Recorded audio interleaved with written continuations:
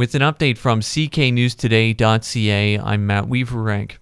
Crews are still out working around the clock to clear up power outages after last night's ice storm. At last check, there were still outages reported by Integris in Chatham, Tilbury, Wheatley, Merlin, Blenheim, Erio, and Ridgetown. Integris officials says some of its outages are also because of issues with Hydro One, which is responding to dozens of its own outages in an area stretching along Lake Erie from Windsor all the way up to Port Dover. In many of those cases, crews have been sent out to fix the problems, but there's so many, they have also called in crews from neighboring areas like Sarnia-Lambton to help out. Most of Hydro One's estimated restoration times are still listed as 4 o'clock this afternoon at the earliest.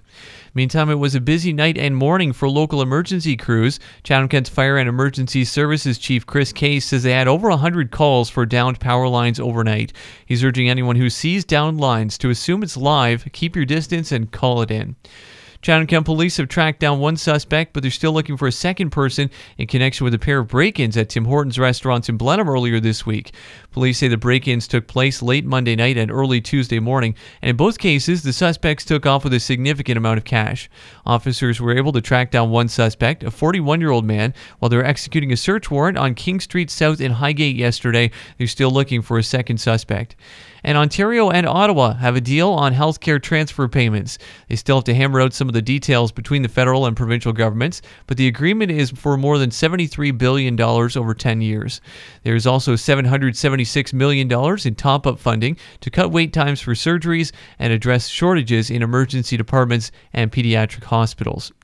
The Chatham Maroons head into their final 3 games of the regular season tonight as they take on the Vipers in LaSalle. In other GOJHL action, Leamington's hosting St. Thomas.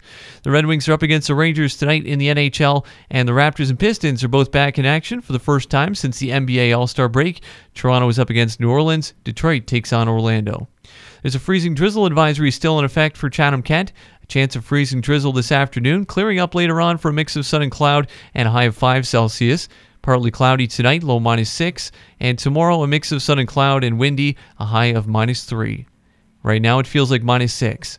I'm Matt Weaver-Rank. For more on these and other stories, visit cknewstoday.ca.